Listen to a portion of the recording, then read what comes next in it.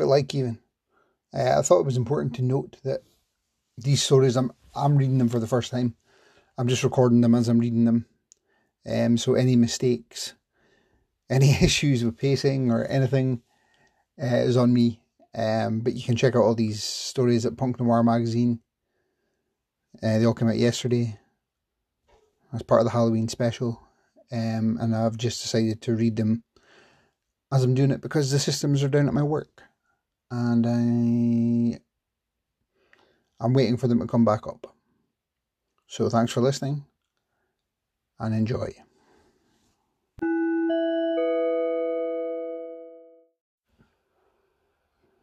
Gas Station by Margot Stillings. As Penny held the gas pump, she felt a man approaching. She reached for her phone in her hoodie pocket, as if her friend was physically there, like a hand to grab. She froze, realising Max was 604 miles away and could do not a damned thing to stop this man approaching. She started to feel it as her breathing changed, shallow and slow. She started to sweat. All of her body responded like muscle memory. The man got inches closer to her and asked if he could help fill her tank. She calmly said, "Nope, all good." Before she could take a breath, he said, "I bet you are. Good." He inched even closer. She backed up, but the car stopped her. She was cornered. He grabbed for her shoulder and smiled, his touch damp, hot, thick. She dodged to the side, losing her footing on oil. He followed her to the car door, opening it for her. She looked around, noticing how isolated she was in this gas station. She reached for her phone again. It was buzzing. Vibrating texts from Max. Penny pulled her phone out. The action spooked him. He walked backwards away from her car.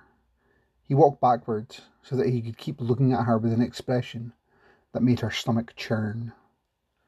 He got in his pickup truck and drove away, smiling at her. Penny felt nauseous, bile rising up in her throat, and then release. She got back into her car, locked the door, took a breath that turned into a cry when the fury washed over her. She watched as the man pulled away, and before she could process, she texted, telling Max all the details, unformed sentences, emotional punctuation, tears streaming down her face. She was shaking too much to speak when he called. She raged on about every instance when a man had approached her like that, touched her, rubbed past her, luridly commented on her very existence as if it was theirs to comment on. These incidents happened always in public, in the open, where anyone could hear or see. Penny complained about it like there would be an answer Max could give her about why men do this. There wasn't. Max was silent. He let her sob and thunder. He asked her if she was safe. Where was she now? Max calmly took a breath and said one word. "God damn it!" Taking deep, meditative breaths to calm herself in rhythm with music she could feel but not hear, Penny drove back home and made her family a baked spaghetti casserole for supper.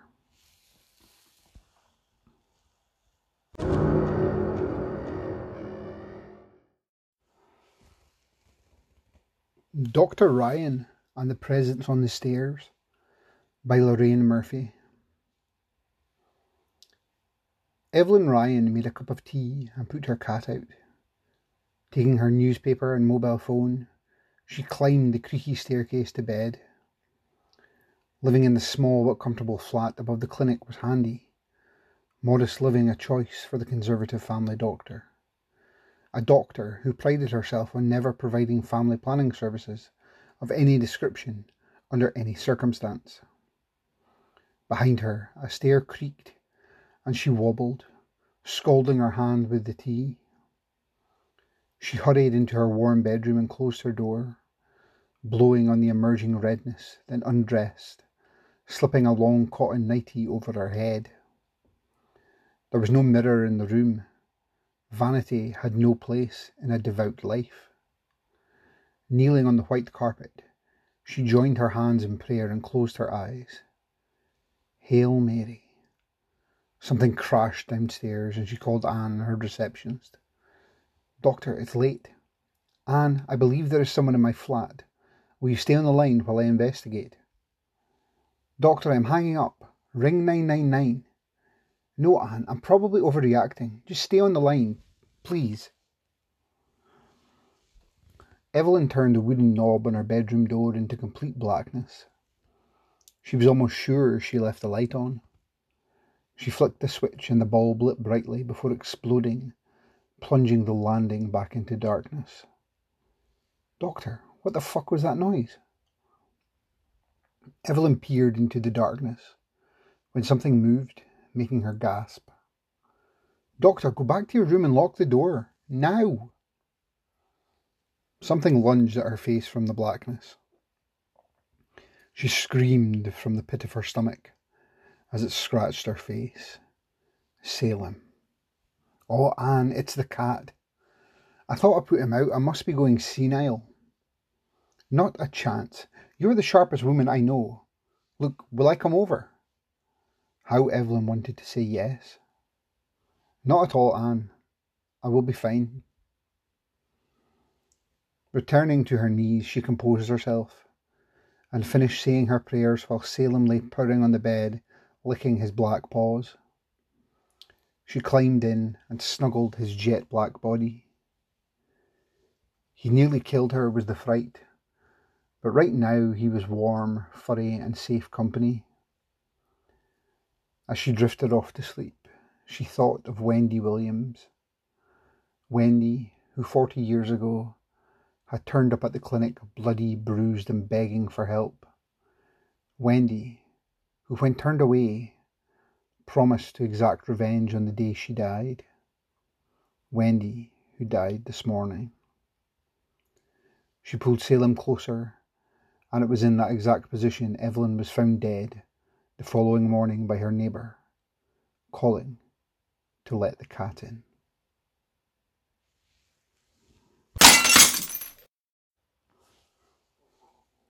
Exploding Head Syndrome Imploding by Wren Elizabeth.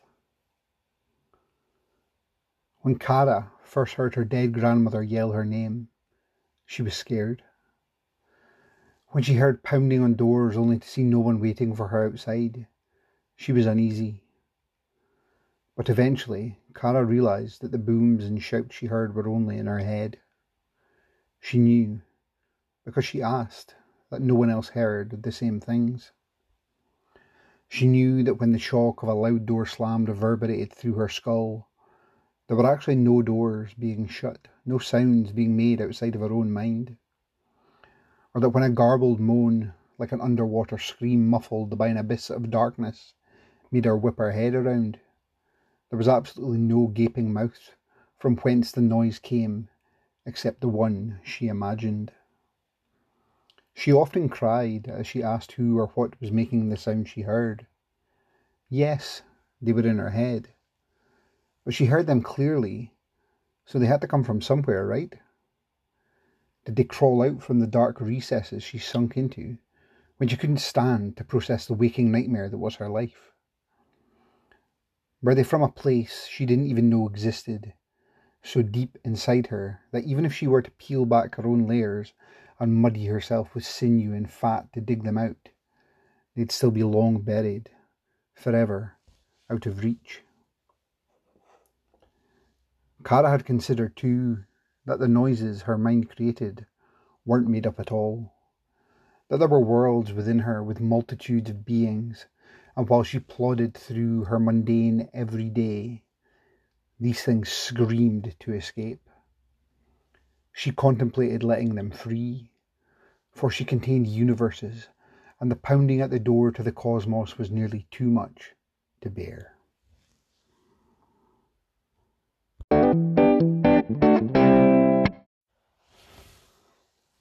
Boating Day by M. E. Proctor. Wally was passed out drunk, under the collapsed Bimini top. "I thought you fixed the Bimini," I said. Marco was rummaging under the central console. He pulled out a length of rope. "I did. The cabron managed to rip it off the frame. Good that we weren't going super fast. The whole gear could have ended up in the drink. That fucking moron tried to raise the top while the boat was going." I missed the incident. I was struggling to stay upright on my skis at the end of the tow rope when it happened. First time I tried that stuff. The picture of the flying Bimini gave me a shiver of delayed dread.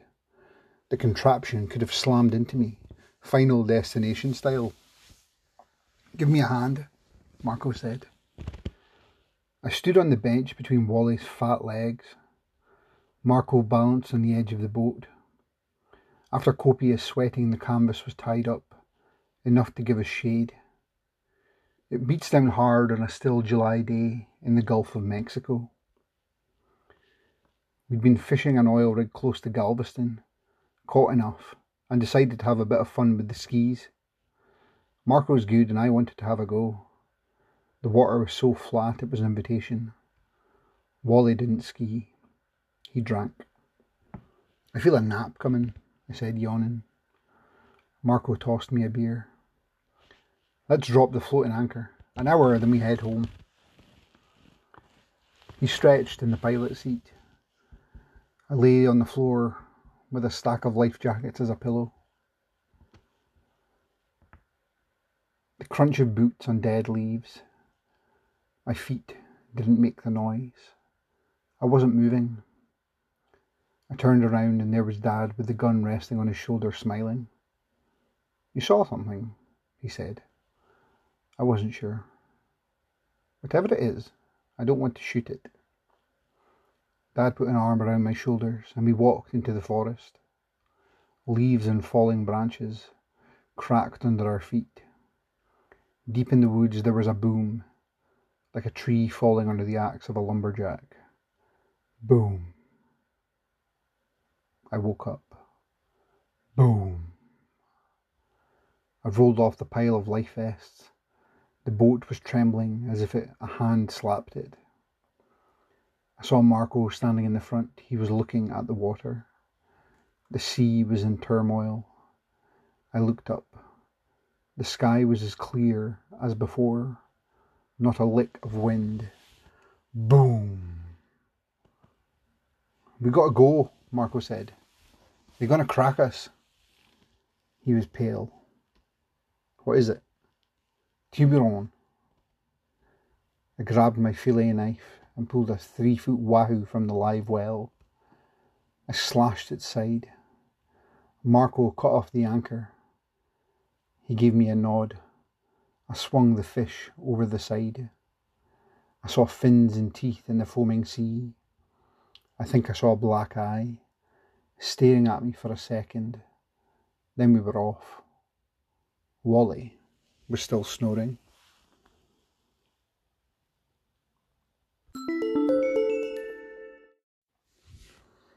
The Haunted Pitch by Jim Ruland. How he died isn't important. Well, actually, it is. Monaghan was up all night drinking and doing blow and his heart exploded 27 minutes into the match. Don't interrupt. You asked for a story and a story is what you'll get. Now the important thing is that it exploded while he was doing what he loved best. Well, hurling, of course. But he did love his Coors Light. Imagine those excruciating 27 minutes before his demise. Running, leaping, striking the ball with his heart, going rabbity and strange, and every second wondering if it would be his last. Did he know? I think he did. Pity Monaghan didn't last another 3 minutes or he'd still be here, keeping Barman in business. He did love the game. That cannot be denied. He loved it something fierce. I'm getting to the ghosty part, don't you worry. Monaghan's passion for the sport was so powerful that those who pass by the pitch late at night swear they can hear the pock, pock, pock of his stick striking the ball. One blustery evening, long after the season was over, A local fellow. Yes, it was the butcher. No, it wasn't McAllister's. The one we don't go to anymore since Ma took it to kill. It's not important. The butcher took a shortcut across the pitch and heard the sound of Monaghan warming up. Pock, pock, pock, pock, pock, pock. Even though the field was empty and the sky was as dark as a dungeon. As our man was crossing the middle of the pitch, he felt something come up against his foot. No, it didn't hurt. It was just a nudge. And when he looked down, he saw a ball at his feet. So he did. He picked it up and gave it a gander. But it wasn't a ball at all, but a mass of skin and hair and teeth that gave the poor fellow, yes, the butcher, a sickening feeling in the pit of his stomach. Well, of course, he was used to looking at bits of meat and bone and other oddments from his work at the butcher shop. But when he looked down to see what it was he held in his hand, he beheld an eye beholding him. Monaghan's eye. Now, I don't need to tell you that. No, just the one eye. It doesn't matter what colour the eye was, because it was brown, yes. Like your mother's, the very same. Yes, of course I miss her. Sure I do. But she's with Monaghan? No. No, she's no. She's not at the pitch with Monaghan. She'd have no reason to be there. My eye, there's nothing wrong with my eye, son. They're as dry as, what's this? A tooth in my eye. My toothy eye. Now quit your squealing and get yourself to sleep.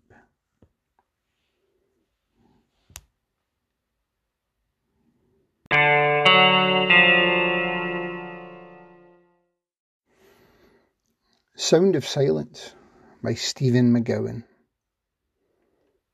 Hi, Rita. How's your father? Rita was moving through the market, lost in thought. She turned to the speaker, a small balding man behind a stall of old books. Hi, Colin, she said. Dad's his usual self. We're keeping him home, but he's taken a couple of swings at the nurse with his cane. We've got a meeting tomorrow about going into care. Colin's eyes slipped past her, over her shoulder. He frowned. But isn't he there? He said. Rita turned and saw her father hobbling through the crowded market, past the fish stalls, the knock-off clothing stalls and the cheap toy stalls. He didn't react when Rita caught his arm, didn't answer when she called his name. He stared past the stalls, past the crowds, past the docks and the sea beyond. He squinted and held a hand up to his eyes. Dad, Rita said. Dad, we've got to get you home. Her father didn't look at her. He pointed to the sea with his cane, swaying slightly. There, he said. What are you looking at, Dad? Asked Rita. He jabbed the cane. There, he said fiercely. What do... Rita's words failed. So did everybody else's. The bustling marketplace had become silent. People grasped their throats, opened their mouths wide, but nothing at all came out. Like a wave, they realised that words were not the only things that had lost their sound. The seagulls weren't squawking at forgotten food.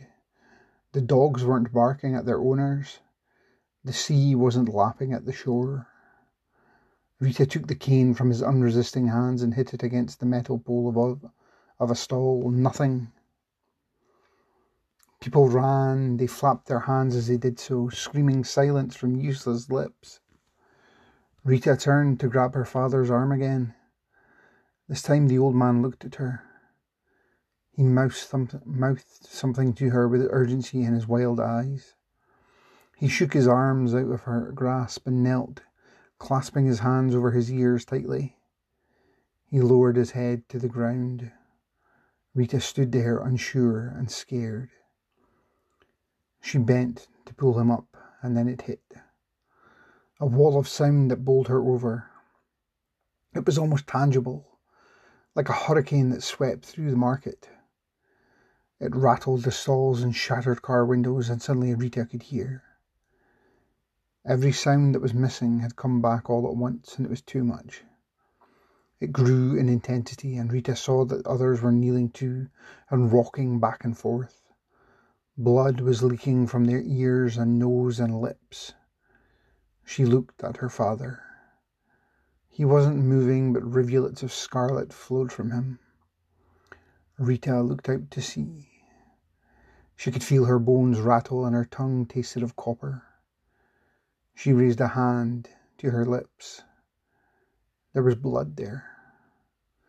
The second wave hit, but no one was left to hear it.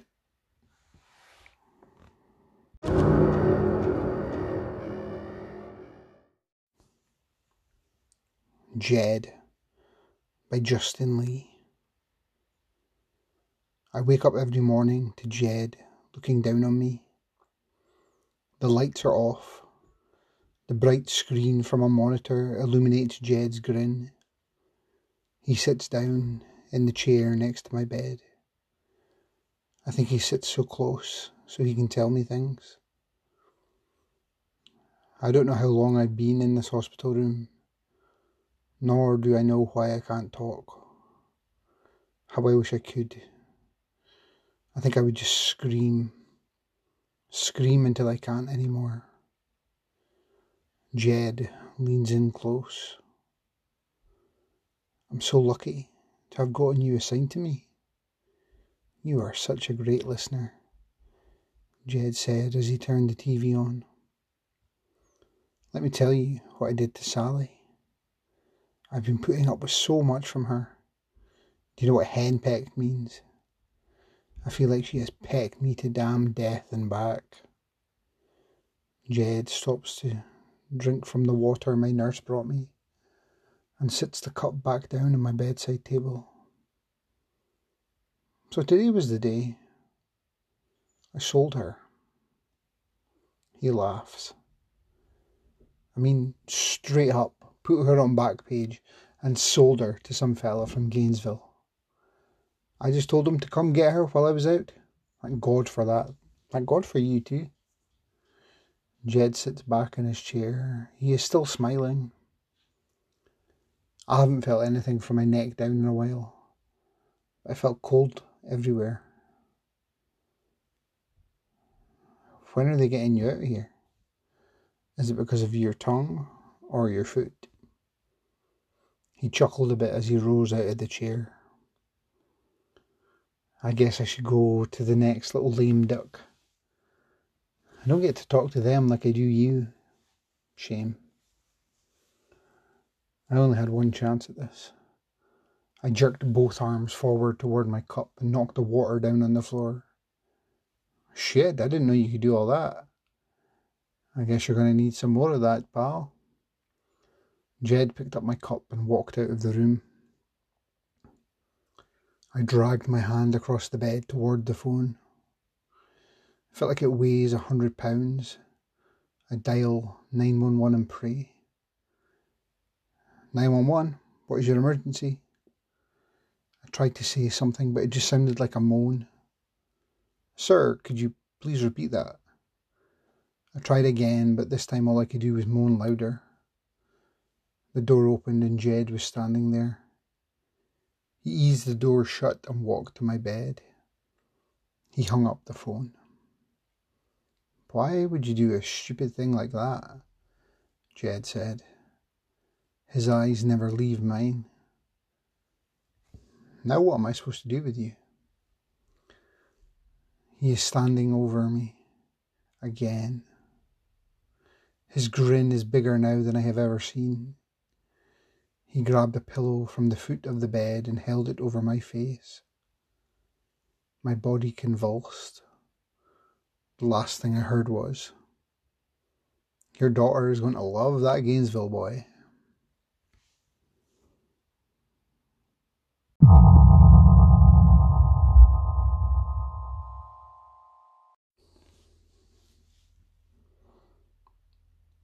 Ghost in My Spleen by Serena Jane. The exorcist hung up on me once I'd explained that I didn't need to evict a ghost in a machine, but rather to expel the ghost in my spleen. Unfortunately, the possessed body part wasn't a popular one. Not a heart, not a hand, not a larynx, not a leg. The signs were subtle. No rattling chains or cold spots or spontaneous combustion. I didn't speak in tongues or float or dream of slaughtering my siblings. Instead, something inside me released a phantom gurgle, and my will to leave the bed fled. No pill, perk, or prize could stop the sadness, sinking me ever deeper into despair. An internet rabbit hole brought me to the belief systems of long-dead doctors concerning humours. Body fluids that affected health, personality, and mental disposition. Surely some sneaky spectre converted my spleen into a merriment-murdering black bile factory. With the exorcist a bust, I sought home remedies to reduce black bile and bring my body into balance. I guzzled green tea and cranberry juice, avoided alcohol, processed foods, caffeine. I burned sage, filled my humidifier with holy water, and religiously followed the directions on the supersized container of Spleen Salvation Cleanse. The ghost clung tight. My insides liquefied, and I seemed to spew corruption from every orifice. I swore and begged and thrashed. I convulsed. I cried. And after 16 hours of torment, I was certain I died. Maybe I hallucinated or went a bit mad. I swear I spied the wraith. A flimsy wisp of white, floating like dandelion fluff. Sweaty and covered in crud, I dragged the bag of bones my skin suit held to the shower. Neither the water beating my body nor the citrus scent of soap made me feel better. In a fit of pique, I banished every tea leaf, every sage stick, every drop of blessed water, every granule of spleen cleanse. The ghost was gone, along with all signs of our struggle, yet I remained a wreck. Despite my exhaustion, I googled the other cardinal humours and discovered more ghosts to blame for my shortcomings. My out-of-control internet shopping and late-night snacking habits signified an imbalance of blood due to a liver spirit. Sloth-like sluggishness spoke to a phantom kicking up a plethora of phlegm in my lungs.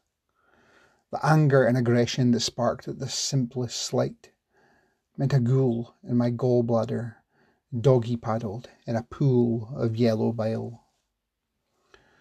Relieved, I slouched on the couch and chain-smoked. In between puffs, I chowed on cheese, sucked down shots of booze, binge-bought QVC bling, and social media stalked every single ex. Soon my menthol-scented smoke ring summoned a brand new batch of spectres. I drunk-dialed the exorcist. "Got more ghosts," I slurred. "Having a haunted house party and you're not invited." This time, I hung up on him.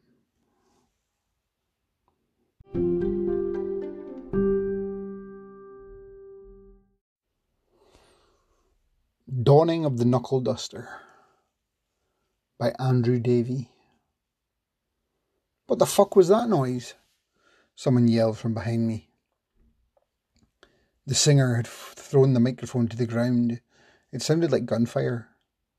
The Van Damned had just finished a blistering song, which had revved up the crowd and sent them to each other like particles in a collider. Now it was over and everyone looked around confused, their orgy of sound and fury cut short. "Fucking great set, huh?" some kid with an "I've got VD" t-shirt said, and wiped blood from his nose. He had a medically induced 1,000-yard stare and a crooked smile. "Oh yeah, you've got to love the Sturm and Drang," I said. The kid gave me the once-over, and I felt the heat radiate from his body. He wiped his nose again. His eye twitched slightly. "You sure you're supposed to be here?" Before I could answer, the next band, High Yield Bombs, had already begun to play the first riff from Punching Through a Mountain with Our Bare Fists. The kid bolted forth into the maelstrom of bodies at the centre of the ballroom. I remained on the outskirts of the circle, but could just see enough through the zoetrope of flailing limbs. The kid with the bloody nose and the "I've got VD" shirt was spit out of the circle, saw me and ambled over with a few new bruises.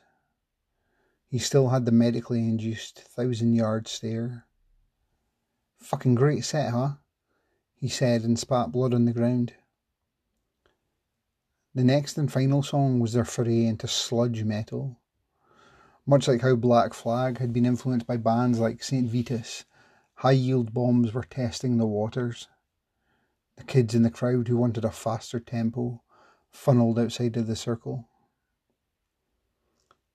Before the kid with the bloody nose and I could continue our Abbott and Costello routine, he had re-entered the melee. The music swelled to a fever pitch and the circle converged on itself like a dwarf star imploding. For the first time that evening, I saw true fear register. The kid stopped moving and looked for an exit, but the circle had closed behind him. He tried to climb out over the wave of bodies and yelled something profane. Hands reached out from beneath him, gripped his shoulders and pulled him down. It had been reminiscent of any of the Living Dead movies in which an overconfident anti-hero meets their end. The crescendo hit with a furious double-kick drum and the song finished. "Thank you," the lead singer said. "That was Dawning of the Knuckle Duster. Have a good night." The musicians unplugged their instruments and there was a brief piercing wail of feedback. I quickly scanned for the kid with the bloody nose, but he was gone. He'd been completely swallowed up and possibly transported to another dimension, like the villains from Krypton who'd been sentenced to the Phantom Zone.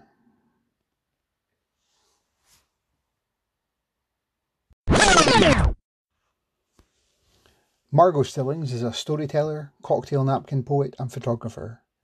She is a reader/editor at Roffinyaw Press and an absolutely ridiculous human being. Lorraine Murphy is the author of a psychological thriller entitled Into the Woods and many published flash fiction stories. She loves to take everyday situations and twist them, then twist them again. As a teenager, she adored Stephen King and later found herself on the jury of Ireland's longest murder trial. She lives in Westmeath, Ireland with her husband Brendan and 3 toddler children. Wren Elizabeth, she, her, enjoys exploring various themes in this form of short fiction. Find her work and follow her journey on Twitter at Wren Elizabeth. Emmy Proctor is currently writing a series of contemporary detective novels. The first book in the series, Street Song, will come out from Touchpoint Press in 2023. Her short stories have been published in Vautrin, Bristol Noir, Pulp Modern, Mystery Tribune, The Bookend Review, Shotgun Honey, and others. She lives in Livingston, Texas. Twitter at MEProctor3. Jim Ruland is the LA Times best-selling author of Corporate Rock Sucks, The Rise and Fall of SST Records. He also co-authored My Damage with Keith Morris, the founding vocalist of Black Flag, Circle Jerks, and Off, and Do What You Want with Bad Religion. Ruland has won awards from Reader's Digest and the National Endowment for the Arts, and his work has appeared in many magazines. His new novel, Make It Stop, which will be published by Rare Bird Books in April 2023. Stephen McGowan is an emerging poet and author from the Northeast UK. He is currently studying creative writing as a mature student at Northumbria University. He is yet to be published for his fiction. His poetry has been published by the university's On Edge magazine. Justin Lee lives in East Tennessee with his wife and 2 sons. He is an ex-correctional officer and is working towards becoming a social worker. His writing has appeared in Punk Noir magazine and Wreck-N Review. Born under the sun sign of Leo, Serena Jane is naturally a cat person. Her flash fiction has appeared in The Arcanist, Ghost Parachute, Gone Lawn, Lost Balloon, Shotgun Honey, and other publications. Her short story collection, Necessary Evils, was published by Unnerving Books. She tweets at SJ_writer. Andrew Davey has worked in theatre, finance and education. He taught English in Macau on a Fulbright grant and has survived a ruptured brain aneurysm and subarachnoid hemorrhage. He is currently pursuing a clinical medical health counselling degree. He has published short stories at various places, a memoir, an essay collection, and crime fiction books with All Due Respect, Close to the Bone, Alien Buddha Press, and Next Chapter. His work can be found in links on his website, andrew-davy.com.